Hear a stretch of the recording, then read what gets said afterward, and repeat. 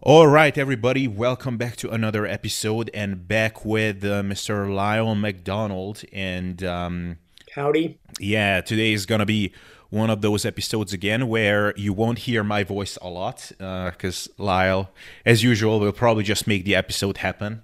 Scott Stevenson and him are the two people where the interviewer's job it's like the dream job, like a lot of views, a lot of likes, and you just get to sit there and every once in a while just keep things moving along. Yeah, I like Scott a lot. I've listened to some of his podcasts. He's a very bright individual. Yeah, we just had this 2-hour talk on enhanced versus natural lifting and dieting, which it was a very, very interesting talk.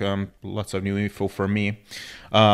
Basically, our topic for today is energy expenditure in general and how much that helps with fat loss and kind of keeping our overall energy balance in check. And I guess under that heading falls a lot of things like cardio, NEAT. So we will get into all of that. So Lyle, I guess my first question to you is, in a general sense, how much do you think that cardio or trying to move more purposefully helps in the context of fat loss relative to just eating less? Okay, so just to qualify this, because it does come up, right? So for years they were like, okay, diet versus exercise only, like what's the best way to go about it? And what they would find, right, is like diet plus any sort of exercise would generate better results. But then we get into what type of exercise and blah, blah, blah. When I talk about cardio, I'm going to make an assumption, just to keep this simpler, is that the person is doing weight training. Right, because whenever, as one data set that kind of ties into your question, in a very real sense, cardio predominantly just burns calories. And they have done at least one study where they just did calorie restriction plus weights or cardio plus weights to generate the same deficit. And the results were identical, right? As long as there's a deficit in your weight training. So I'm going to assume going forwards that the person is doing proper weight training. And then the question is cardio beneficial on top of that? And the answer is, of course, as it always is with me, it depends, right? Exercise is often suggested as this ultimate panacea, especially by exercise physiologists, and they're wrong. Study after study after study. Exercise by itself does very little, at least for most people. Now, there's a lot of reasons. One, most of these studies give trivial amounts, right? 30 minutes of brisk cardio might burn a couple hundred calories over what you'd burn sitting down. And they do that 3 times a week. Well, do the math. That's a whopping 600, maybe, let's say 900 calories a week. That's maybe a pound a month. And that assumes there's no other changes, right? Unsupervised cardio studies generate less fat loss than supervised. Because let's face it, people aren't training very hard, or they're not training as hard as they think. So by and large, exercise alone, unless you can do a lot of it, right? I do remember one paper, and they threw people into like 2 hours a day, 6 days a week, and they lost a tremendous amount of fat. But that's a ton of aerobic activity. Like, this is a ton of cardio. There's another one, 2 studies actually, and I cited these in the women's book, that they built them up over time from 100 calories 6 days a week, which is about 10, 15 minutes, to 600 calories. But it took them 6 months to get there. So if you can do a ton of it, cardio can have a huge benefit. The problem is, usually the only people who can burn a ton of calories through aerobic activity or cardio are trained endurance athletes. And they don't usually need to lose fat, right? For the average person, no matter what Orange Theory says, no matter what your watch says, the number of calories you're burning in an hour of low to moderate intensity cardio just aren't that much. If you're super big, if you're big, but even so. So in that sense, not really. I mean, it's generally easier to eat 300 calories less than to go, trudge along to either do 30 minutes of hard cardio, which you might get 10 calories a minute, or, damn near an hour if you're getting 5 calories a minute. Well, that's one way to look at it. There are other situations. This is generally for leaner, smaller dieters. Once calories get below a certain point, you can only take so many out. Right, one of the things you'll see, difference between like women and female and male contest prep. Like big males will go, oh yeah, I don't even do cardio. I just lift and cut my calories. Right, you've got a maintenance of 3,000 calories a day. You can take 500 calories a day out and still get plenty of food. If you're a smaller female with a maintenance of 1,800, you can't do that. You can't take 500 calories a day out of your diet and not be starving because you've got so little food to work with. So that's an issue. Even during a diet, so as calories start to come down, you reach a limit of how low they can go. Cardio may become beneficial there. But at a fundamental level, for most people, I know you said we might address the fasted cardio thing, one of my recent bug up my butt articles that I wrote. But if you're talking about the general public, the amount of cardio most people can do is fairly insignificant. It's usually easier, especially if their food patterns are bad, to remove calories from the diet. And until they really get trained, that's just going to be the reality, right? Because even when I say that most people can't burn a lot of calories from cardio, that's initially. Well, if while they're dieting, you build up their volume and intensity, at some point, they may be able to burn more. And of course, doing cardio in premise allows you, like I said, allows you to eat a little bit more. So, let's say right now, you can only burn 300 calories with cardio. So you take 300 out of your diet.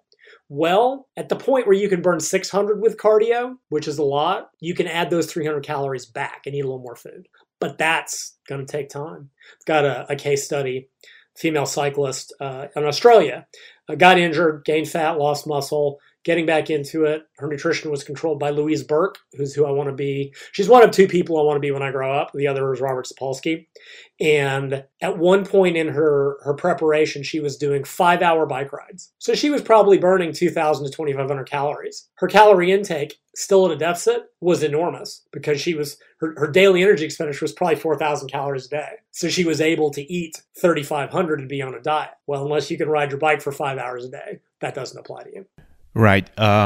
So it's something that we are going to come back to, I guess, later on as well. But one sort of reason I think why cardio became less and less popular over time, and that's one of the main kind of not newer findings, but one of the things that we started to discover over time is that there's this compensation effect, right? So you do a lot of cardio early on in the day, and then you move around less later on. So I guess what things would that depend on? Because like logically, I would think that it would almost seem like cardio would benefit more sedentary people who wouldn't move around a lot anyway. So like if for the rest of the day you're just laying on the couch and playing PlayStation anyway, then right. you don't really have anything to debit from regardless of how much cardio you did earlier. So like what do you tend to see, and like what does the research say about this? Like how much does this compensation effect actually happen? And then I guess there must be a tipping point where like, okay, if you run a marathon, your right. body is not going to like, oh, I didn't burn any extra fat because my body just compensated. Right. And so the answer once again is, it depends. So when we talk about compensation, we've got a few things going on. And I don't know if you want to get into Ponzer's model now or wait till after this little sub-discussion. We've got the 4 components of energy expenditure, right? Resting metabolic rate, the thermic effect of food, which is generally so insignificant as to be utterly pointless to even care about, the thermic effect of activity, formal exercise, and then NEAT, non-exercise activity thermogenesis, which is the calories you burn in non-formal exercise. So fidgeting, walking, general moving, all that stuff. So when you exercise, in premise, there could be a compensation in any of those. Okay, well, not thermic effect of food because that's just related to food intake. That never adjusts that I've ever seen. Right, so, let's say in premise, you did cardio. Would basal metabolic rate go down? No, not really. If you lost weight or fat, it would because you're smaller. I don't recall ever seeing anything with a real adaptation, although I'll talk about the marathon example when I talk about Ponzer. It's hard to say that doing more exercise would make your exercise burn less, right? There's this idea that, you become more efficient in cardio. Well, no, not really. Changes in efficiency, very small, very long-lived. And even if you did, right, what people confuse are like, okay, so you start and you're walking at 3.5 miles an hour and 6 weeks later, it's easier. Oh, you're more efficient. No, you're fitter, right? Your fitness is improved. So you can go a little faster. But the calories to move a given body, a given distance are not going to change significantly. This is like saying that if you were in the weight room and you're squatting 75 kilos for 8, and 6 weeks later it's easier, oh, you've become more efficient. No, you haven't. You've gotten stronger. Because that idea was used to go, oh, cardio is useless because you burn less calories. Well, A, no, you don't, but B, you can do more because you're fitter. That'd be like saying that, oh, strength training doesn't work for muscle growth because you get more efficient. No, you put more weight on the bar. But people got very anti-cardio and made up a lot of nonsense against it. So, but there's also another factor that could compensate, and that's food intake. And frequently when you're looking at studies where the predicted weight loss is not what the real world weight loss is not what's predicted, you frequently see people eating more. So that is one adaptation, but that's kind of separate to what you're talking about. So what you're asking about is, okay, if you do cardio in the morning, let's say you burn 300 calories. Well, what if you move around less later in the day so that you burn 100 calories less than you otherwise would? Well, in your mind, you created a 300 calorie deficit, but to your body, you created a 200 calorie deficit because your body compensated. The data on this is kind of mixed, at least based on what I've seen, and it depends on a few factors. It absolutely happens in older people. You take older people and put them and have them do a bunch of cardio in the morning, they get so fatigued that they move around a lot less later in the day. In younger individuals, I don't know that it's been shown to be quite as profound, but it depends on what you're doing. And so there's a paper out there, again, I cited in the women's book, and they either gave folks do 300 calories a day with cardio or 600. And it was pretty much right out of the gate, right? And they found that the 300 calorie per day group lost a bunch of fat, but the 600 calorie per day didn't lose double, which suggests a compensation. Could it? And I don't remember the specifics if they measured other components of activity. Could have been more food intake. It could have been decreases in NEAT from fatigue. But I think that gets into how are we doing it? If I take a beginner, right, and I throw them into an Orange Theory boot camp, they're going to go get beat on for 45 minutes. They're going to crawl out of there and go, oh man, they said I just burned 1,000 calories. Well, A, they're lying. No, you didn't. But B, even if you did, which you didn't, you're going to go home and sit on the couch all day because you're exhausted. Now, if you take someone and you build them up over 6 months so their fitness improves, by the time you get there, they might not do that. So I think you've got interacting factors, how much you're doing, what intensity, certainly, right? That was a big issue that I had with, all of the high intensity intervals and this and that and the other. Like if you just go walk on the treadmill for an hour, yeah, you don't burn a lot of calories, but you're also not tired the rest of the day. And I doubt you'll see a big adjustment in NEAT either way. If you go hammer for an hour, like when I used to do hour-long, threshold bike rides, yeah, you're tired the rest of the day and you probably move around more. So I think there's volume, frequency, intensity, age, fitness, duration is all playing into this. And then I think there's another factor, and this is going to lead me right into Ponser's work, because I will say that I agree with him more than I disagree with him, but there are things that I think he's right, but he's wrong. There is the conscious component. If we're looking at people in the real world or people in these studies, right? Because the intervention is we brought them in, put them in, do cardio, and then we saw what happened. And we didn't see the predicted fat loss. Maybe they ate more, maybe this, maybe that. This is people who are not making a conscious choice or not consciously aware of these potential compensations. Because what have we really seen change among many in the physique world, right? Physique dieters who get very lean and are really pushing themselves for months on end. This happens. Dieting tends to make you move around less, depending. They're using step counters because they have to consciously force themselves to move more. Because left to their own devices, their body, who they are starving to death, literally, will go, whoa, go sit on. So suddenly their calculated deficit and their real deficit aren't equal. So I think we also have a difference of, is the person just in the general public? I take Joe Blow and go, boom, go do your 30 minutes of cardio, you'll lose, and tell them some magic amount of fat loss, which is a lie anyway. Or is it someone where I go, okay, look, you're going to go do this, but I need you to consciously be aware to not sit around more later in the day. And I think that's a big variable. So the answer to your question is, yeah, kind of, but no, not really, and it depends. Right. One other thing which you mentioned in the beginning is sort of how, when calories go really low, then it makes more and more sense to include more cardio. So this is another kind of contentious issue that not everybody agrees on, but, just how much extra energy expenditure actually correlates with higher appetite as well. So like, how much do you really gain by, you know, burning 300 more calories and not having to take out 300 calories? And then I'm sure you've seen, you know, the J-shaped curve of energy expenditure and appetite. So like what do we do with that information? Because like I'm sure there is, from my anecdotal experience, there is actually a point where I get to eat more, but I don't really like, I mean, I like eating, so eating bigger portions is always fun. But in terms of actually not being hungrier, it like doesn't really help at this point. So I might as well just move a bit less and eat a bit less. So what do you think? And again, I think we've got, you know, interacting variables with that is even in the appetite stuff, huge variability. Right. And for whatever reason, women seem to show more variability than men, because when you look at a lot of weight loss studies that are comparing the two, the men on average always lose weight. Like when you look at individual results, they're highly variable. It can be like 1 kilo to 10. But the women, for as many as lose, some will gain. And that's because they're eating more. So there's a huge variation there. And again, we're also assuming here, is the person consciously controlling their calories or not paying any attention to it? So far as exercise stimulating appetite, that's one of Gary Taubes' favorite things to argue. And is there some truth to it? Yeah. But in the aggregate, even studies that show that aerobic activity increase appetite or increase food intake, in general, the average food intake does not go up enough to offset the calories burned in activity. Now, even that depends. If you're looking at very lean individuals, the compensation is pretty damn near perfect. But here we're talking about, you know, sub 20% for women, sub 15% for men, not the general dieting public. The people that are doing that are also consciously controlling their calories, which is very different.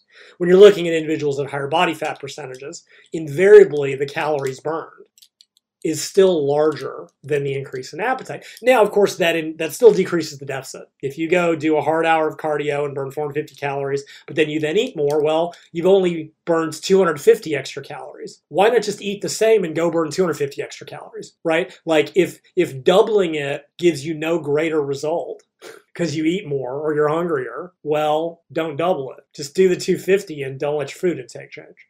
That depends on intensity. Some of it depends on diet, and here I'm going to draw on data from what's used to be called the female athlete triad, is now called relative energy deficiency syndrome.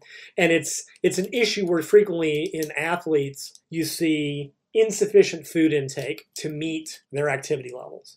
Now, some of it is eating disorders, some of it is conscious restriction, but sometimes it's completely unconscious.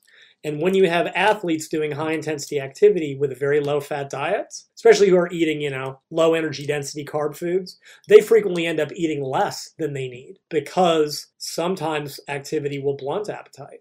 One of the interesting things, I know I've seen work where intervals, at least acutely, have a greater appetite blunting effect. And I think that explains some of the disconnects that used to be seen in a lot of the steady state versus interval studies in terms of fat loss and stuff. Because the interval studies were burning far less calories and the afterburn is irrelevant, but it was blunting appetite in the short term. Maybe it goes back up in the long term. This is all really hard to study in free living people, which is, of course, who most of these recommendations are for. Because, what do we tell them? The more you do, the more you lose. And it's never true. Now, if you've got, again, someone consciously controlling their calories and forcing their daily activity with a step counter, step counter, more may work. But again, if it makes them hungrier on their diet, then that may be. So you just get into all these interacting. And I know I'm not answering any question directly, but to me, there's not a simple answer because there are so many lean individual versus overfat individual. How much cardio? How fit are they? How consciously are they controlling their food intake and their NEAT will all sort of depend. And I think that brings us the long way around to Ponser's constrained energy model, because I think that is his attempts to explain a lot of this. So let's get into that a bit, because like honestly, that's out of all of this, that's the hardest one for me to kind of wrap my head around. And so basically, to summarize it like in 30 seconds for the listeners, Herman Ponzer, I believe, is a researcher who has done a lot of studies on the Hadza tribe. And basically what his conclusion is that even though these indigenous people, they move around all day, they live this traditional hunter-gatherer lifestyle and whatever, I don't know what their step counts are, but probably up in like the high 20,000s. They don't burn any significantly more calories than sedentary office workers sitting at a cubicle all day. Right. And it's just, it's almost like Dr. Herman, no. This is wrong. But I'm sure it is true, but how could it be true? It's right for the wrong reasons, in my opinion. So just to keep people nervous, so Ponzer's model, and he came up with this, I believe, before he did that work, was there's a general assumption that the more activity you do, the more calories you'll burn in a day, right? What he calls a linear model, right? If we had 300 calories of cardio, maintenance goes up by 300, 600, 600, 900, 900. What he argued was that's not true. That while increasing activity may increase calorie expenditure to a point, eventually it will level off and become constrained due to adaptation in other parts of the system, right? Now, one of his acknowledgments, and I looked at one of his most recent papers, and I will come back to this because it's something he said in the introduction that I don't like it when scientists do this, was it's clear that when you add lower levels of activity, that there is no compensation, right? Studies clearly show this. The total daily energy expenditure does go up. But that as you add more and more and more, there is adaptations in some part of the system that tend to level this out. Right, so you can, I wish we had video, but imagine an increasing sloping line. That would be the linear model. More means more means more. He says, yeah, more means more for a little bit, and then it flattens out. Now, in the Hadza study versus Westerners was supposed to sort of demonstrate that. So he used doubly labeled water to measure total daily energy expenditure. It is a gold standard method. And he showed that the extremely active Hadza or Hazda? I think it's Hadza. Hadza. Thank you. Burned the same number of total daily calories as sedentary Westerners. Now, I'm not, to your point, yeah, the result is the result, right? This is what he measured using a gold standard method. And his logic was, well, the Hads are extremely active, and the Americans are extremely inactive. And if they have the same basic total energy expenditure, well, there's a constraint. Well, here's what kind of got left out of that equation to me. The Hads were like 20 kilos lighter than the Americans. So if you were to make the Hadza 20 kilos heavier, they would burn stunningly more calories. If you were to have the Americans do as much activity, they would burn stunningly more calories. What I think happened in this case, and you see this sometimes, they both got to the same total energy expenditure by different paths. Right, because we have resting metabolic rate, thermic effective food, non-thermic effective formal exercise, and obviously the Hads aren't doing formal activity. NEAT, and that's where the walking comes in. So the Hads are smaller BMR, lower food intake, lower TEF, same activity, we can ignore that. Huge NEAT. The heavier Americans, much higher BMR, much higher TEF because they're eating more. Activity we can throw out, much lower NEAT. You happen to reach the same place, and here's just a personal example. So I train a female powerlifter named Sumi Singh. She weighs about 117 pounds right now. It's like 54 kilos. But she gets like 20,000 steps a day on top of her 2-hour weight training workouts. She eats 2,600 calories a day. It's like 20 calories a pound. Just not unheard of. 40-something calories per kilo. Not unheard of for high-level athletes.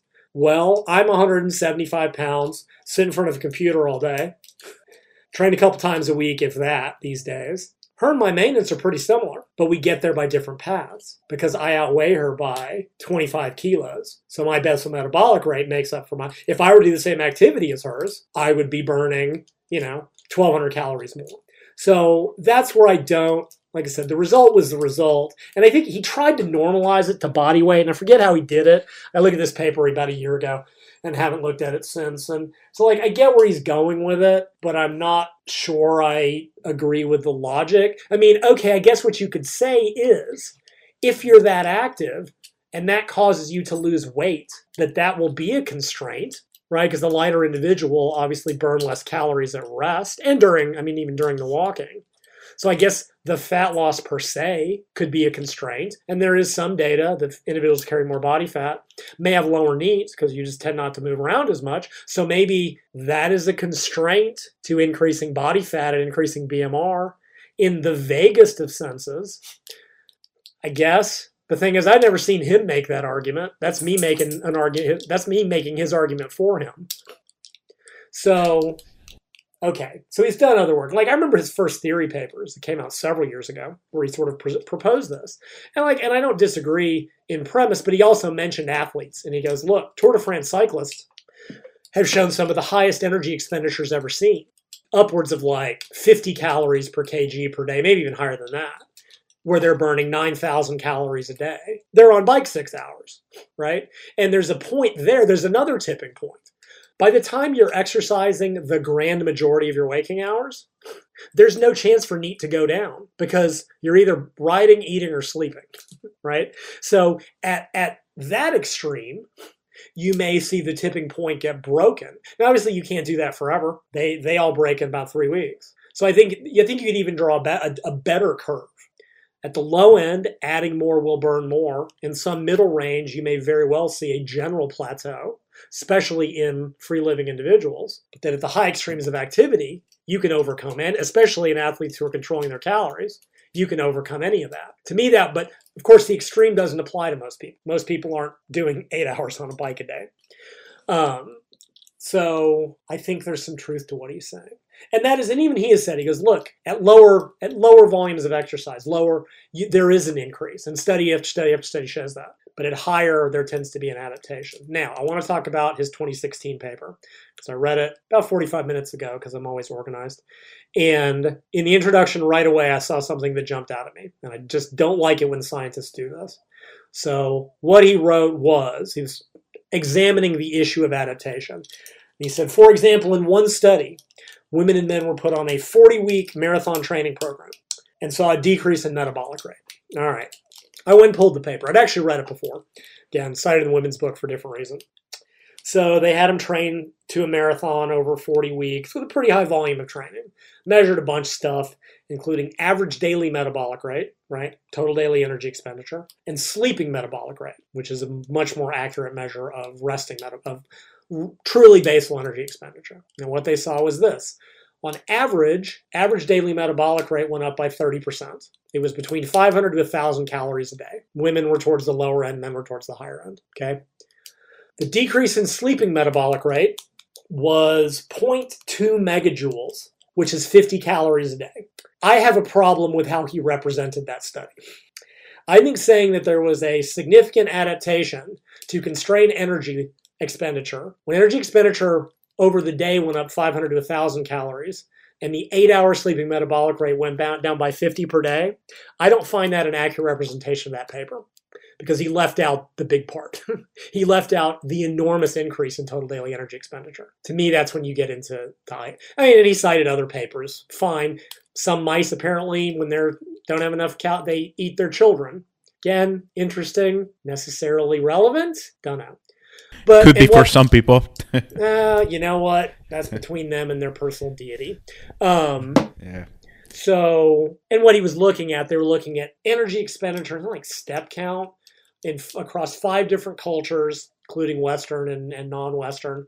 And what they found was that increasing step count, it was basically what I described. It was an increase to a plateau, which, again, I don't necessarily disagree with if we're looking at the general public, if we're looking at the general group of people who are not paying conscious attention to it, because the body will unconsciously adapt to many things. When appetite goes up in response to exercise, yes, they're the people who go, oh, I did aerobics, I can have a milkshake. I'm not talking about them.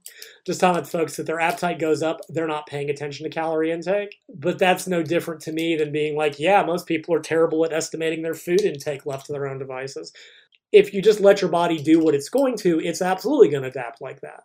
Does that mean it holds in all circumstances for people making sure to maintain their step count in the face of this? No. So I agree with him to a point, and I disagree with him to another point. And anytime a scientist miscites a paper like that, I always get red flags. I've seen it a lot of, because they assume nobody's going to check it, but nobody ever expects me. Yeah. So you mentioned the body weight thing, and I haven't looked into his stuff in like the last couple of weeks. Before that, I was reading through some of his stuff and also listened to a couple of podcasts with him. And I'm not sure if he mentioned this, but let's assume, like, hypothetically, if he was to mention that, oh, by the way, we also like equate it for body weight, because that could be another explanation, and we still found no significant differences, would there be a comeback to that still? Or at that point, it's like... And he tried to do that. Like I said, I read the paper like a year ago, and I forget how he statistically made this balance out, but I still don't see, right? Because for example, I'm looking at the paper right now. Total energy expenditure plotted against fat-free mass. As it goes up, energy expenditure goes up, because of course it does. But I don't see. Yeah, I mean, basically. You mean normalize it in terms of like calorie burn per kilo? Yeah, and again, it might very well be true, but like I said, I think they're getting there by very different mechanisms. Is it truly an adaptation? Is it truly an adaptation where the increase in body weight in Americans is causing the decrease in NEAT? Or is it just that socioculturally we don't have to do it? If you transplanted that person from America into Hadzaland, God, that sounds horrible. That sounds racist as hell. Sorry, into wherever they live, which is just as bad. Into an area where activity was forced. Let's put it that way so I don't sound horrible. Yeah, their calorie expenditure was going up. Now, would they then lose weight? Is that an adaptation? Yeah, but I don't think I've ever seen him offer that. He's saying that other components of energy expenditure go down. I don't think he's ever actually, to my knowledge, he's never said, well, the compensation is the decrease in body weight. But I could be wrong. I haven't read much of his stuff of late. So yeah, I mean, like I said, I think the result is right, but possibly for the wrong reason, if that makes any sense. Hey guys, just a brief interruption. If you like my content, value my opinion, and find my methods for getting and staying lean and building muscle intriguing, then I'm just letting you know that I do have a comprehensive, 100% individualized online coaching service. If you'd like to have me in your corner and use my best methods to achieve your fitness goals, then check out the show description for more information about how you can most easily reach me and apply. I will follow up with you, and you and I together will determine if/exactly how I can best help you to reach your goals. Whether it's my one-on-one or group coaching service, we will find a system that is the best fit for you. All right, that's it. Let's continue with the show. Yeah. So I guess like a question that a lot of people are wondering, and we're like sort of dancing around it, and we touched on it, but so there is the issue of compensation on the one hand. What about this whole idea of, as you mentioned, you get fitter over time? Right. Now, is there a point where your body, like, quote unquote, gets accustomed to that high activity where it becomes like less calorie burning, like sort of similarly to, adaptive thermogenesis as you're dieting, and, that 2,000 calories is no longer a 500 calorie deficit? Like, does there come a point potentially where you become like so accustomed to be doing 20,000 steps that earlier on it was actually burning 500 extra calories? Now it's not anymore because like your body is just used to it. What do you think about that? I don't think so. I think any difference would be because you've lost weight and you're smaller. Nothing I've seen, like, so the changes in energetic efficiency, which is basically calories burned per intensity unit, change microscopically, right? If you're looking at cyclists, it can take years of daily riding to alter efficiency by a few percent. So no. Now, when you diet, it goes down, right? Liebel, L-I-E-B-E-L has done some really good work on this, where they can in a very controlled fashion overfeed people to 10% above normal body weight or diet them down. When you diet and lose 10% body weight, your calorie burn during low intensity activity absolutely goes down. Your energetic efficiency of the muscle absolutely changes by about 10%. So dieting will do it, but will just getting fitter do it? No, because physically it takes the same amount of mechanical work to move a given mass a given distance. So I don't see, I mean, if somebody's got research saying I'm wrong, assuming it's even been measured, I'd love to see it. But from a purely physiological, energetic standpoint, I don't see it. Because one thing that, without getting super duper into the weeds on this, right? Because what way we're measuring calorie intake is something called oxygen uptake, right? That's what we do, indirect calorimetry and blah, blah, blah, blah, blah. And someone asked me, this is in my Facebook group a while back, was like, okay, but like, why does heart rate go down, right? What is actually going on? You know, if heart rate is going down, doesn't that mean, no, the reason heart rate goes down is because you're able to carry more oxygen in the bloodstream. The muscle is able to extract it better. The VO2 is the same for a given intensity level. Sorry, hang on. Well, there's a shift. You're still, so the calorie burn to me, given mass, a given distance, is just not going to change that much. Unless you diet, unless you're smaller, then it absolutely will. And one thing is Liebel showed, and some of it is physiological adaptation. When he had people put a weight vest back on, that offset a large amount of it. Didn't upset all of it. So some of it is within the muscle, but that was a dieting thing. That was a weight loss thing. I haven't seen anything to say that it happens with increased fitness. Because muscular efficiency during activity is just, it's not very, very, very variable. In cyclists, it varies between 20 and 25% between people. It just doesn't change much. So I don't think so now. I think people think it doesn't because it doesn't feel as hard, but that just means you're fitter. Right. Now, what do you, step counts and these pedometer devices or apps became a lot more popular in recent years. And yeah, I think from just personal experience, bias, as well as just kind of logically thinking about it, it seems like for a good reason to me. And so I guess if I contrast what people have traditionally done, which is, okay, I'm dieting, so I'm going to do X amount of cardio per week, and that's going to be in my calendar. I'm going to do it 3 times a week, 4 times a week, an hour a day, whatever. Like, the reason I think why a lot of people started gravitating more towards step counts is because that potential compensation effect is there less, because it's almost, so like, let's say someone has this very adaptive metabolism and their energy expenditure is just very auto-regulating in the sense that, okay, if I move a lot earlier in the day, then I'm just very prone to be sitting on the couch. To me, the reason step counts seem to work well is because it's almost impossible for most people in any kind of practical scenario to actually reach like a really meaningful amount of steps in one large bout. Like, if you go for an hour-long walk, you might get in like 5,000 steps. That's not bad, but I mean, if you want to get up to like 15,000, which a lot of people in kind of the fitness world are now getting, like, you will have to like move around quite a bit over the course of the day, and your NEAT is gonna be generally higher as well. Would you agree with that? And I think, I mean, a lot of the focus on that, and I should just mention that I will always blame Levine for creating this idea that scientists should be comedians in their paper titles, because he was the first one that did that with resistance to weight gain, a neat explanation. It's like, really, he started all this, and now everyone has to be a damn comedian in their papers.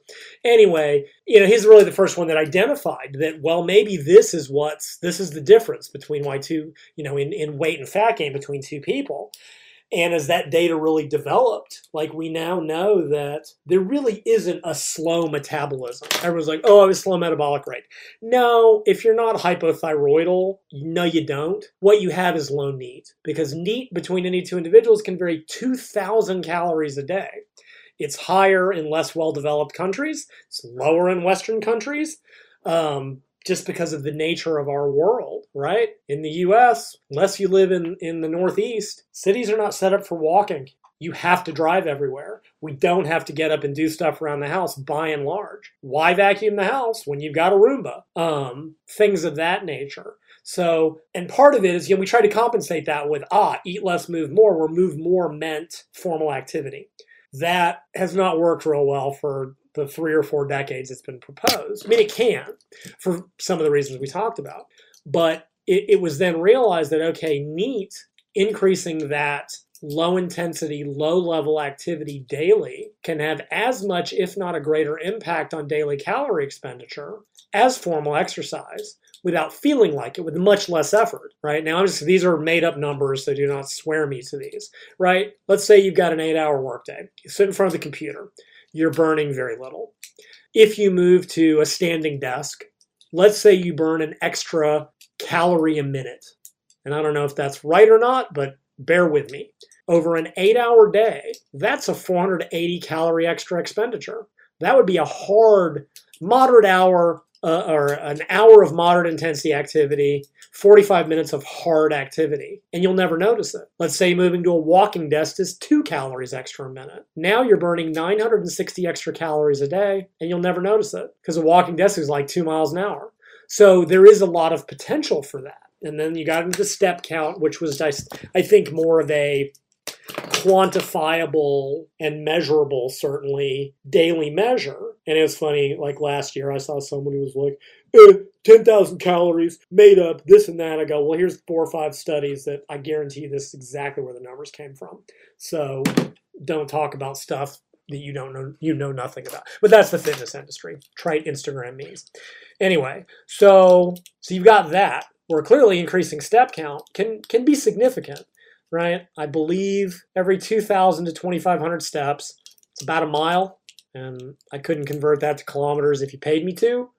But that'll burn at about 100 calories. I'm glad you approved that number because that's what I've been spewing at all the time. I had to go look it up a while back. And it depends a little bit on stride length and body weight. But as an average, that's fine. If you're real small, you'll probably burn a little bit less. If you're real big, probably burn a little bit more. If you've got short legs, it'll take more. You'll cover a larger distance for a given step count.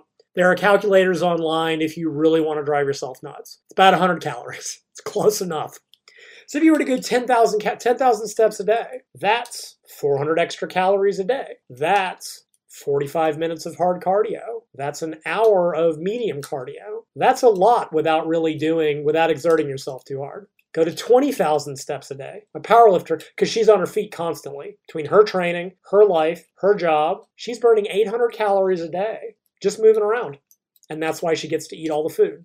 That is enormous. Now, that's fantastic, but how do we quantify that? That became the next issue, right? Now, I'm old. I don't know if you remember the Body Bug. It's one of the first calorie measurement devices back in the late 2000s. No. It was really interesting. They used it in The Biggest Loser, was where it was first sort of used. And it had 5 different measurements. It had an accelerometer, which measures movement. It had temperature, maybe heart rate. I forget what the others were. And it put all that into a magic equation, and you had to pay a membership to the website. And it would give you total daily energy expenditure. Now, I don't know how accurate it was, but it gave you data. And it was very interesting to see the 24-hour data. Okay, here's training. Here's the day. Here's the evening. It gave you feedback because that gives you the ability to sort of become aware. And is this any different than tracking your food? Is this any different than putting it into a food app? It gives you measurable data. And like the other trite coaches like to say, if you're not assessing, you're guessing. Har, har, har. Rhyming for fun and profit. So not only does it give you data, real world data, rather than, well, I think I move around a lot. Yeah, I got news for you. No, you don't. You think you do, but you're wrong. Just like you think you eat 1,000 calories a day. It gave data. Not only that, it gave you the ability to consciously change that data. What I saw even early on, when people were able to look at that, it suddenly became those are rookie numbers. I got to get those numbers up. They started trying to beat the numbers consciously. It became a competition. That could lead to the whole thing. The future of fitness is gamifying it. I know I've said that before. I'll keep saying it. Turning exercise into a game where it's not about I must walk 10,000 steps today to be fitter, but I want to beat that number. I want to get achievement unlocked for beating that from some stupid program that gives me a Facebook beep, beep, beep, and gives me an immediate dopamine reward. That's the future. And these things can give you that feedback and give you that type of response. For the lean physique dieter, it became even more critical because in the depths of what is controlled starvation, I don't care how much training they're doing, they were laying around all night because they're exhausted. Being able to go, and which means that their predicted deficit is lower than calculated, which means their predicted fat loss is lower, or sorry, their real world fat loss is lower than predicted, which means they get behind on their dieting, which means they don't make it to contest lean. Now they can go, even if they're not trying to actively increase it, I just want to keep it from dropping. But without that visual data, you can't do that. So I think that's where those have really played a role, or played multiple roles, giving you the data, giving you the feedback, maybe making you want to be like, I got to beat that number. Today I'm going to go 100 steps more than yesterday because I want to beat that value. So yeah, I think they have incredible utility. On a number of levels, just like, we are entering the realm now of not only dystopian fascist regimes, but also, the amount of data we're going to have access to in this regards, in terms of movement, calorie burn. I don't know how accurate there. You've got these things that are supposed to measure, RER, RQ, to see what you're burning, to get all that data, sleep trackers, all that stuff. It's overwhelming, and I think it drives people just as crazy as anything else. But it at least is allowing you to determine what's going on. And at least with that data, you can make an actionable choice. So yeah, I wouldn't wear one because the number would depress me, but yeah. Yeah, it is actually, it can be quite a remarkable experience, because whenever I travel home, because here where I'm living right now, I don't own a car, I walk everywhere, so my step count is just naturally always at a decent level. Even on my most inactive day, I might get in only 5,000 steps, but right. Often I guess psychologically we equate being busy and being stressed out with being active. Right. And then when I'm at home and I drive everywhere, and then I feel like, oh man, I'm doing stuff all day. I'm coming and going, but I'm sitting in a freaking car. And when I look at my step count, it's 6 p.m. It's only been 2,000 steps. How did this happen? So right. It is quite interesting. But so what I wanted to mention is, anecdotally, if I look at some of these bodybuilders in the public sphere who are sort of famous on having to diet on poverty macros, as they call it. Yes. If because I'm following them somewhat closely, what I tend to see is that they tend to be quite sedentary, and some of them, up until pretty recently, for example, Eric Helms was kind of almost vocal about the fact that no, I don't want to get obsessive over this. I don't want my life to be about calorie burning, so I'm not counting steps. Recently, he actually did start using a step count as well. So maybe the next time around he does a contest prep, he won't have to crush himself on 1,200 calories as an 80-kilo male. Right. Dave McConey, who interviewed you a bunch of times as well, him and I had this back and forth where he was we are very similar size, height, weight, all of that stuff. And, I get beach lean or even leaner on 2,200 calories. And, but I get in 15,000 steps a day. He had to crush himself on 1,000 calories a day. And sometimes he doesn't even reach 5,000 steps a day. And we sort of had this back and forth where he was saying that, we've seen it time and time again that cardio is just not that effective. So I don't really think it would make a big difference. And I think you could get similarly lean on only 5,000 steps. And I don't think I would get much of a boost if I bumped mine up to 10,000. So I guess you be the judge. I'm winning that argument then. Yeah, it depends on what you mean, by, a major boost. If you double your steps, you burn 200 extra calories per day. Is that staggering? No, it's 1,400 calories a week. It's 2,800 calories. It's a pound every 2 weeks. And if it prevents you having to eat 1,000 calories a day. There was a time, this was a very eye-opening experience to me back in my late 20s, early 30s. And, I was, 165 pounds, which is 77-ish kilos or something. And I lifted twice a week for about an hour. I went and did my treadmill drudge. That's why I did most of my reading. I was so much more caught up on my reading then because I had to kill an hour. And that was it. And I had to diet on 8 calories per pound. I had to diet at 1,400 calories at a body weight of 165 because my daily activity was just staggeringly low. Now, if I'd added 10,000 steps a day, I would have been able to eat 400 calories more. I would have been at, 11 calories per pound. To me, that's a big difference. That was, that's an extra meal, because 1,400 calories, that was 4 350 calorie meals. If I'd had 400 more calories to play with, that would have been an extra meal, or actually making those meals almost worth eating, because this is before intermittent fasting. We didn't do it that way back then.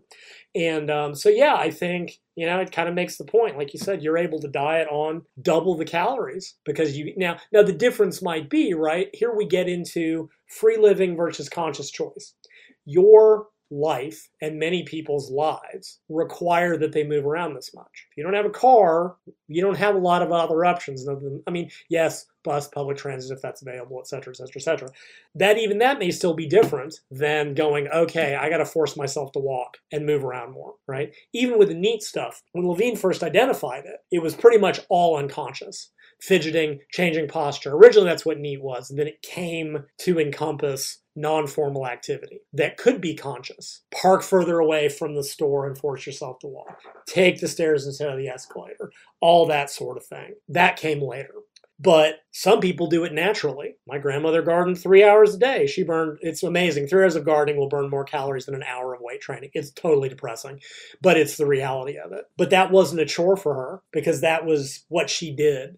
That may be different than consciously having to do it, just in a psychological sense. It's the same, the effect is the same, but yeah, if he doesn't want to do that, then no amount of data feedback is going to give it to him. And I don't disagree with Eric. Yeah, can people become psychotic about this? Sure. People become psychotic about fit day. There's been research on this. Like, people get completely I did it when I was younger. The issue I have with Eric saying that, and I take issue with not just him, experienced dieters often say things that don't apply to normal humans, right? I knew physique dieters that I met back in the 2000s who were like, oh, I don't count calories. I know how much to eat. Every couple of weeks, I take out a portion of starchy carbs. They do it by feel and by what they're seeing. And you can do that when you've got a decade of experience. The same problem with the people who go, oh, I diet intuitively. A, no, you don't, because I've seen what you eat. But B, you're a rigid dieter for a decade. Unconsciously, you know exactly how much you're eating. You're following an unconscious set of rules. Eric may not have to force himself because he knows how to diet, because he's been doing it a decade and a half. And even he's apparently, if I understood what you were saying, even he's like, yeah, I'm going to use a step counter during contest prep. Should you do it every day? No. And once it's habit, and if you're active and you don't have to think about it, great. Is his experience indicative of most of the world? I don't know. I don't know what he does all day. I know what I do all day, which is play video games and argue on the internet, because, I got to have a hobby.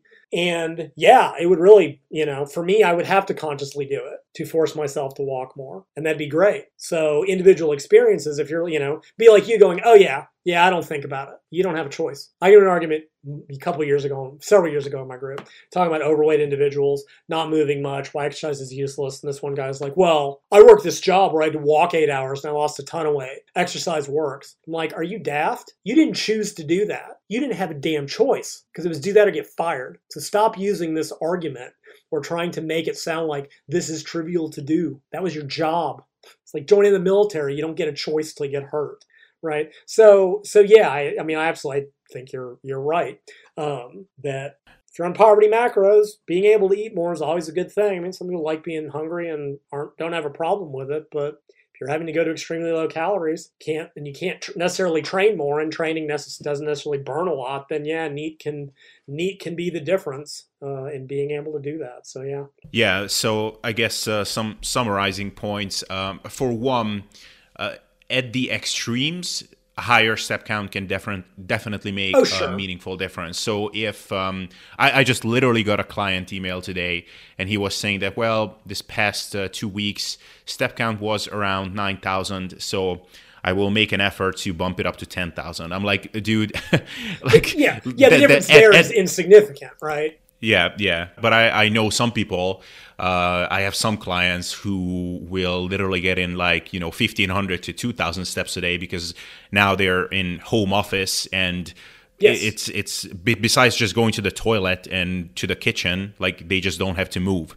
So if they can get it up to 10,000, sure, like that's, like enormous. We will have to cut the calorie reduction from your current intake by half if you do that. So that's going to make a big difference. Yeah, and I'm doing consultations now, and I would say at least 25% of them are from people who were like, yeah, I had a really active lifestyle, I was going to the gym, and then the world caught fire, and now I sit at home every day, and either I'm gaining weight or I have to really cut my calories to avoid, to maintain or lose weight. And it's like, yeah, in small changes make small differences. But if your 8-hour activity level goes from moderate to zilch or to zero, nil, that has an enormous difference and makes an enormous difference in your calorie expenditure.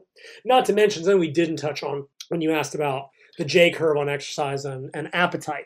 And there is what we know is that very, very low levels of activity, typical in the Western world, appetite is not well regulated. And then when you get into, and I can't quantify this, moderate amounts of activity, and at the time, I don't think it's really been separated between formal exercise and NEAT, but it kind of doesn't matter. Appetite regulation improves. Suddenly the body is better at auto-regulating some of this. And then as activity goes up and up and up, you may see an increase in appetite.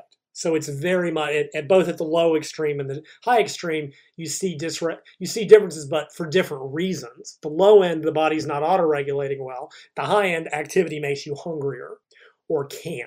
One other thing completely unrelated that I forgot to mention with regard to Ponzer's work is at least in his earliest conceptualizations, and let's see, I've got his original paper somewhere, or his original editorial. No, that's a popular article. Okay. Okay. My program just crapped out. Anyway, he did suggest that it's also possible that physiologically people have different set points, I believe that's the word he used, for daily activity. And I don't know that that's necessarily been shown, but I think there's probably some logic to it, right? In the same way that, and this actually lies in the dopamine system. There's research going way back on that how that system is wired physiologically can impact on spontaneous daily activity, enjoyment of exercise. Of course, dopamine is tied in with food intake. I think frequently what you see is that folks with a certain dopamine system don't enjoy exercise, don't have high spontaneous activity, and tend to get more reward from food. So they get that double whammy, that thrifty genotype. And then you've got people at the opposite extreme who have lots of spontaneous activity without really thinking about it too hard, enjoy activity, have an appetite system that regulates pretty well. They're the ones that are, protected from weight gain in the modern environment. So I know he suggested that. And I think, obviously if you look at his data free living, there's a lot of variation, but he's drawing a line through a cloud, basically. When you look at the data on this, it's so noisy and going, this is the relationship. But there's clearly pretty significant individual variation in this. And like I said, variation in NEAT between 82 people could be 2,000 calories, the same body weight. That explains the quote-unquote slow metabolism. It's just low daily NEAT. Yeah, it's kind of a random point. I don't know if you've had this experience. I know you're not coaching much anymore, but you're doing consultations. I don't know if you've been calculating calorie requirements recently to many people, but I don't know if you did, then probably this sounds familiar. When someone signs up and let's say they're 165 pounds, 30% body fat, and very sedentary. And then you're just adding up the numbers of how much this person will have to eat. It's fuck, how do I even tell this person that this will be their calorie intake? If it's, when at least you can give something over 2,000 calories to a dude. But when someone is high in body fat, very sedentary, lifts 3 times a week, it's dude, you won't get to eat a lot, especially if you're really after the goal of losing fat fast. That's going to be some bird food for you. I'm sorry. So you kind of have to choose. Do you want to move more or? Yeah, it's depressing as hell. It really is. In COVID land, people's activity is reduced so significantly. And actually what I've ended up doing, because it is like, it just sucks to eat that little calorie, that low of a calorie level every day. So actually what I've been suggesting almost, more often than not is alternate day fasting, just because that's the only way to create a deficit, right? Like if your maintenance is 1,500, you can't eat 1,000 every day. I'm like, fine, eat 1,500 3 days a week, and you're going to eat 400 to 500 the other, and that way you can at least have some normalcy in your life. So yeah, but it's absolutely true, because basal metabolic rate in terms of calories per pound is lower when your body fat's higher.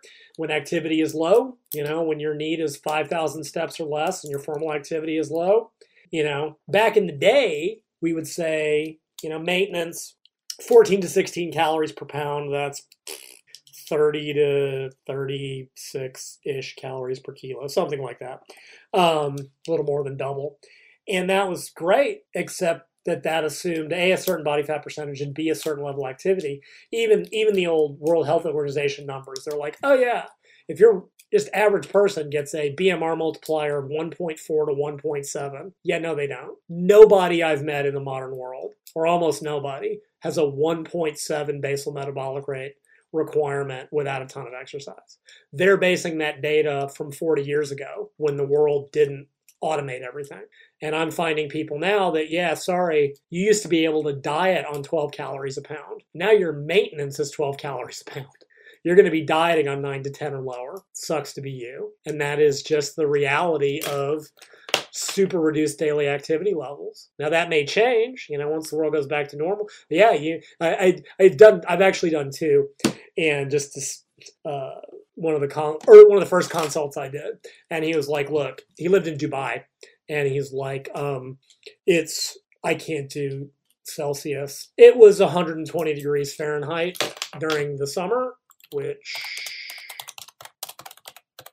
that's 48 degrees Celsius. That's when you walk outside and you burst into flame. He's like, so cardio, not an option, because he doesn't have any equipment in his house. I go, okay, fair enough. Not really a lot of opportunity to increase your activity given that environment. So yeah, it sucks, but that's the world we live in right now. Yeah, another recommendation that I've been giving out to some people, and in general, I hate giving these sorts of recommendations because it's kind of the same as when the lockdowns hit and all the entire fitness world was freaking out about gyms being closed, and then a couple of bright YouTubers were like, how to make gains at home, and it's just invest into this 2,000 calorie home gym, and that was like 1 week into the lockdown. Now that recommendation actually makes a bit more sense because, who knows, now we have COVID part 2 because this whatever new African mutant variant, probably next month it's going to be the new Cambodian variant, and then whatever. Yeah. After that, it's going to be, whatever, I won't get too cynical. But so what I've been saying to people is, look, we don't know when it's going to be when things get back to normal. So how about we start accommodating to, this is kind of reality. We spend a lot more time being locked up than what we would want it to be. So I myself have invested into a relatively cheap treadmill. It's not a trivial amount per se. It was whatever, $300-400. But I made that purchase a year ago, and it's still here. And currently there are pretty strict curfews here, and I'm still getting in 10,000+ steps a day on days when I'm literally not leaving the house. So that's I think for people that are interested in this whole staying lean kind of game, man, that's not a bad investment. If you're really tight on the budget, just save up some freaking money. I think it could be a smart investment, seriously. Oh no, absolutely. If you're truly, depending on how locked down you are, and that depends very much on the the requirements or the legal, where you live. One thing I found interesting, this is just completely unrelated, but for all people we got to get the gyms back open, it's critical. I go, okay, look, you need the gyms open for you, because I got news. Oh, people should exercise because it helps against COVID. Look, we've been trying to get people to exercise for 30, 40 years with no success. You think this is what's going to get them into the gym as new members? You're out of your damn mind. You want the gyms open because you can't stand not having bench day or chest day, right? Let's just call it what it is. But what I have noticed, I have seen more people outside exercising in the last year than at any time in my adult life. Because you can only be in, because again, where I am in Texas, that at least we weren't under strict curfew. We weren't, you couldn't go to the restaurant or whatever. But yeah, I've seen probably more people being active generally than ever before, because what other option do you have? You can only sit inside so much before you go crazy. But if that's not an option, yeah, if you have room, if you can get even like a basic piece of equipment, then that can absolutely make a difference. You can be Will Smith and I Am Legend. And obviously he was under pretty strict protocols because of the vampires, even if he was really the enemy after all. Spoiler alert. Like that may be the option. I think we've also seen, and I think this will be the case going forwards, there's a reason companies like Peloton and EFX have jumped on this. We're going to get to the point, this is every dystopian sci-fi novel, between the pollution, between the violence, between everything else, we are going to see a lot of people not go back to the gym. They're going to get basic home equipment. Peloton is doing home personal training. You can ride the bike. We've got a company here whose name I just spaced out on. They'll give you a free piece of equipment if you buy 2 years of online coaching from them, which is the same price as if you bought the piece of machinery yourself. Now, they're hoping you're going to keep the training past that, but people are just going to be done with gyms because they're going to realize that they can get everything they need at home. And this is kind of at least, there's always going to be the group of people that got to go because they need 4 different chest machines or whatever it is. But people have invested in home gym equipment, and assuming it gets used, why? Why go back to the gym so you can lay in Chet's butt sweat on the leg curl machine because he didn't wipe the thing down, when we have Lord knows how many variants of this and whatever else is going to come up going around. So yeah, I think that's absolutely a good investment if you can swing it. And the key is to find someone who bought it and then didn't use it and is getting rid of it cheap, right? Because you don't need much for home use, right? Like you can spend $10,000 on a treadmill if you really want. But this is a commercial grade treadmill that's meant to survive hours of use every day, 365 days a year. Basic home treadmill for a few $100, it'll be enough. Get one that's motorized, low end, it'll be enough for one person to use, consistently. And it adds up, even if you just get on it 15 minutes 4 times a day. Do that brisk mile 4 times a day throughout the day. Get up from your desk. It'll make you feel better anyway and keep you awake and make your low back not hurt. There you go. There's your 4 miles. There's 400 extra calories a day.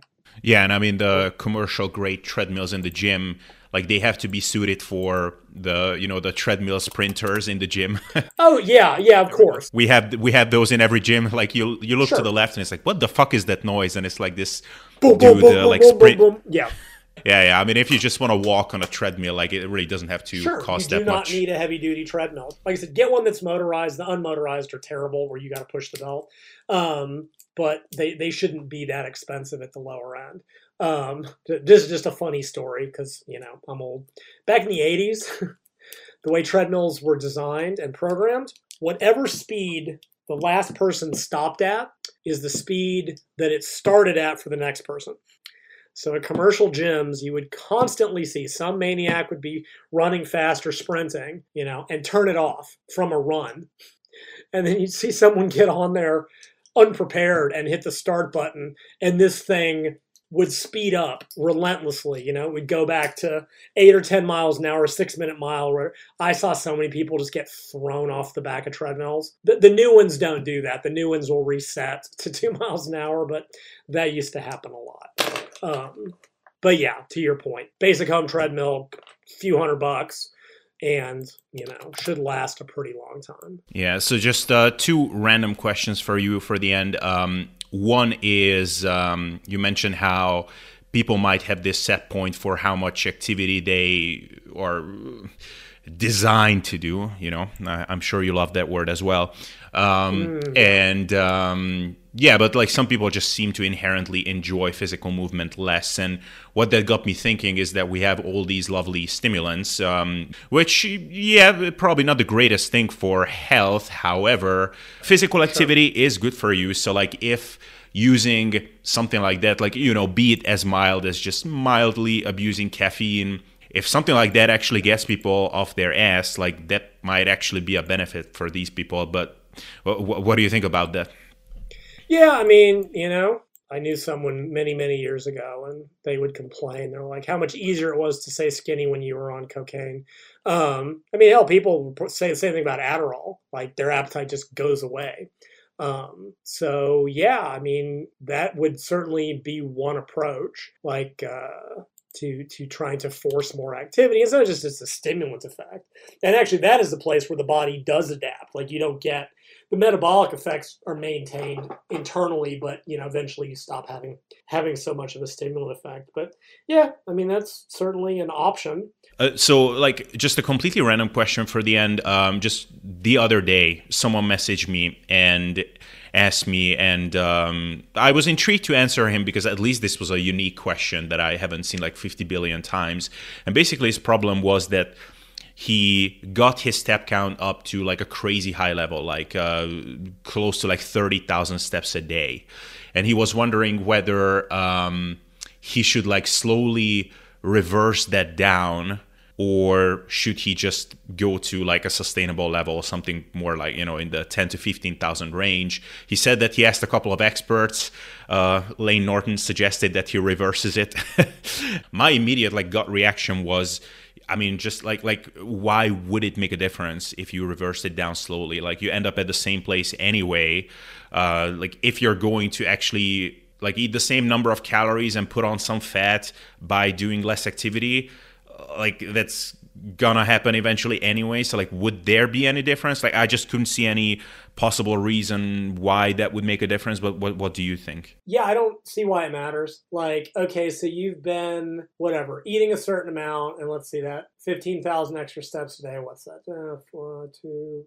7 miles. So let's say you've been in a 700 calorie per day deficit and you want to maintain. Well, yeah, just drop it down. Now you're back at maintenance. I don't see how that. Now, this is subtly different, okay? And I think this is the comparison, right? Without invoking the other thing, the other reversing thing, right? When you're coming out of a diet and want to go back to maintenance calorie intake, I am generally of the opinion the faster the better, right? You do not get metabolic recovery until you're at maintenance calories, period. Taking 2 months or 6 months or whatever is dumb as hell because all you're doing is staying in deficit longer. Now, you could do it in one day if you wanted to. Go back to maintenance the next day. Oh, but I'll get fat. Why? Maintenance is maintenance. How will you gain body fat if you're coming back to maintenance? Use a little bit of logic here. However, with food intake, frequently if you take the brakes off too quickly, some people lose control of their food intake. And in that case, I'd be like, fine, take 2 weeks. I would never take longer than that. But if doing it in 2 or 3 days or a day doesn't work for you, bring it up for a couple weeks to help you maintain food control. But this is different. What's he going to do? Go, oh, I'm going to reduce my step count by 15,000. My body's going to go, oh, should reduce it by more? No, I don't see any reason. I agree with you and Trexler, and I understand why the other is just like, to him, it's always got to be. And in some cases, I agree, yeah, it should be more gradual. I don't see why it matters here. I truly don't. Unless for some weird reason, his appetite wouldn't go up. He just goes right back to maintenance in one day.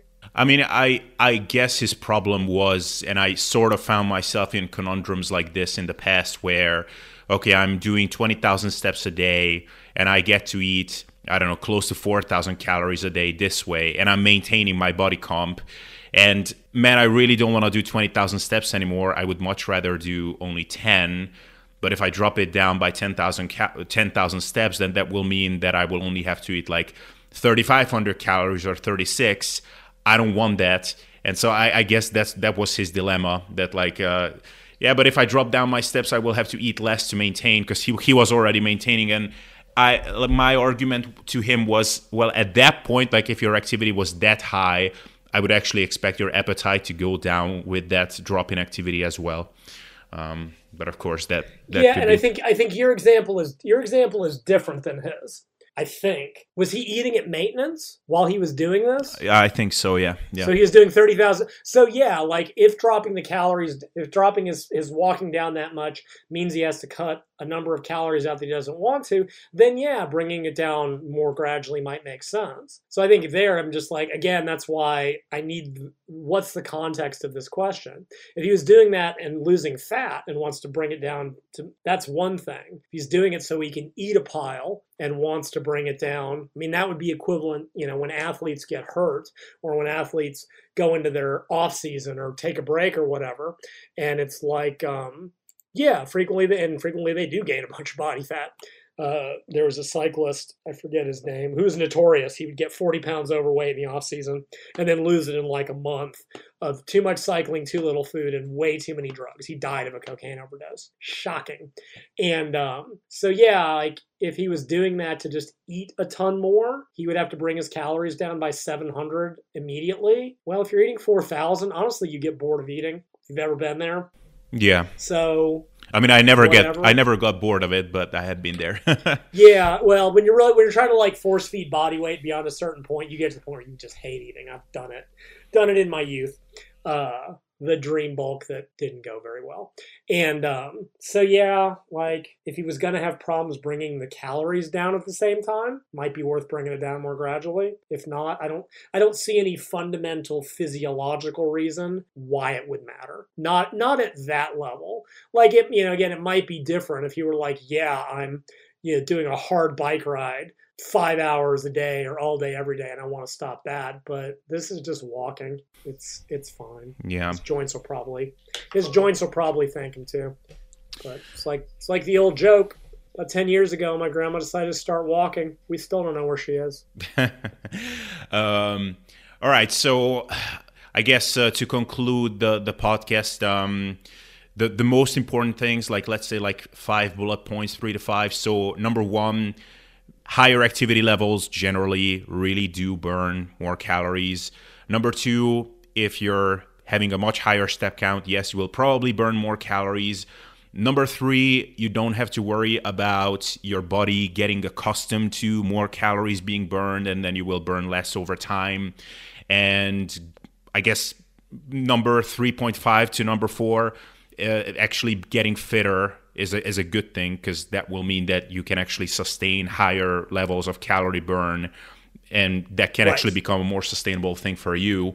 So yeah, I guess those are the most important takeaways. And I guess number 5 is also like take into account what's like feasible with your lifestyle. So I'm guessing that Sumi doesn't get in those 20,000 steps by being on a treadmill for 4 hours and, you know, one straight go. Like, she has a very active lifestyle. So you can definitely get to the point, similarly to how you get neurotic about like using MyFitnessPal and going on there like every hour and like, ooh, how many macros do I have left? Like, I've definitely gotten to the point where I was like literally watching my phone like every 10 minutes to see like, ooh, 50 more steps. Like, whoa, like I only do this like 1,500 more times and then I'm at 20,000. So like, if you can get into a habit and just kind of organize your lifestyle in a way which results in a higher step count, that's awesome.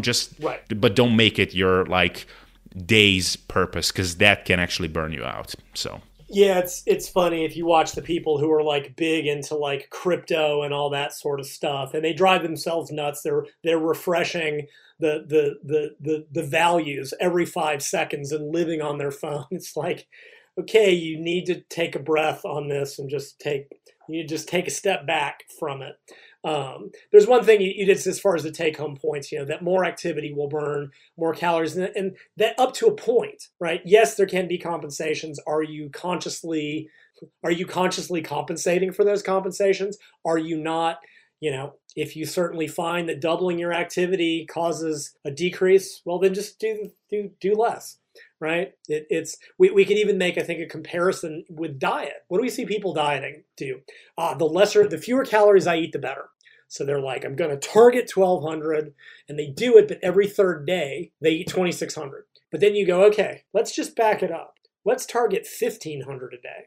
And suddenly they can stick with that. They end up losing better because they're targeting a higher rather than going so hard and failing because they're having these binge days. I think that's the same take home here. If doubling your activity causes you to compensate and not get double the benefit, well, don't do that because it's ultimately having no productive benefit. So yes, more activity up to a point, and that was what Ponzer's big thing was.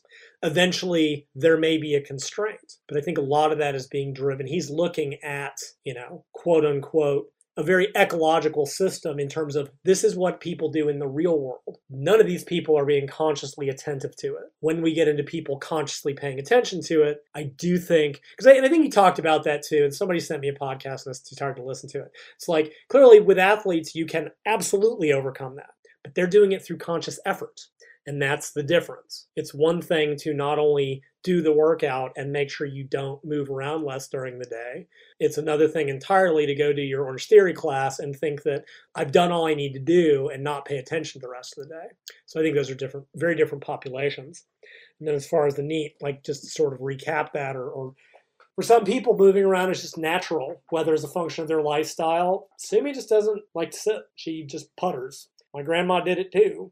She had the putter gene. She could not sit still. My mom then got it when she got older. It drives me nuts with it because she just won't. I just want to watch TV, sit and stop farting around in the kitchen. You're driving me crazy.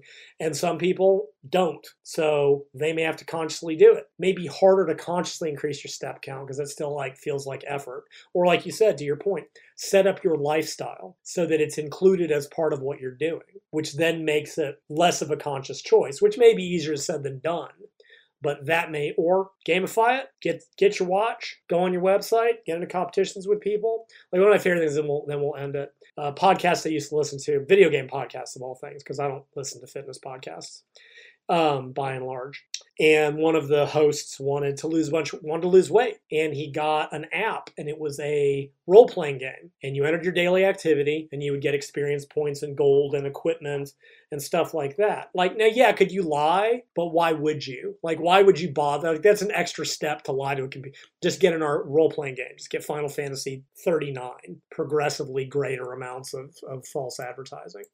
But he didn't feel like he was exercising to exercise. He was exercising to progress in the game he enjoyed. And I think that, to a degree, looking at your step count meters, on whatever the apps are. I'm old. I literally don't use apps, except for dumb games. It's like that may make it easier because now it's like I must walk to walk. I must walk. Rather, I'm walking because this dumb computer program is going, good job. And that works for you.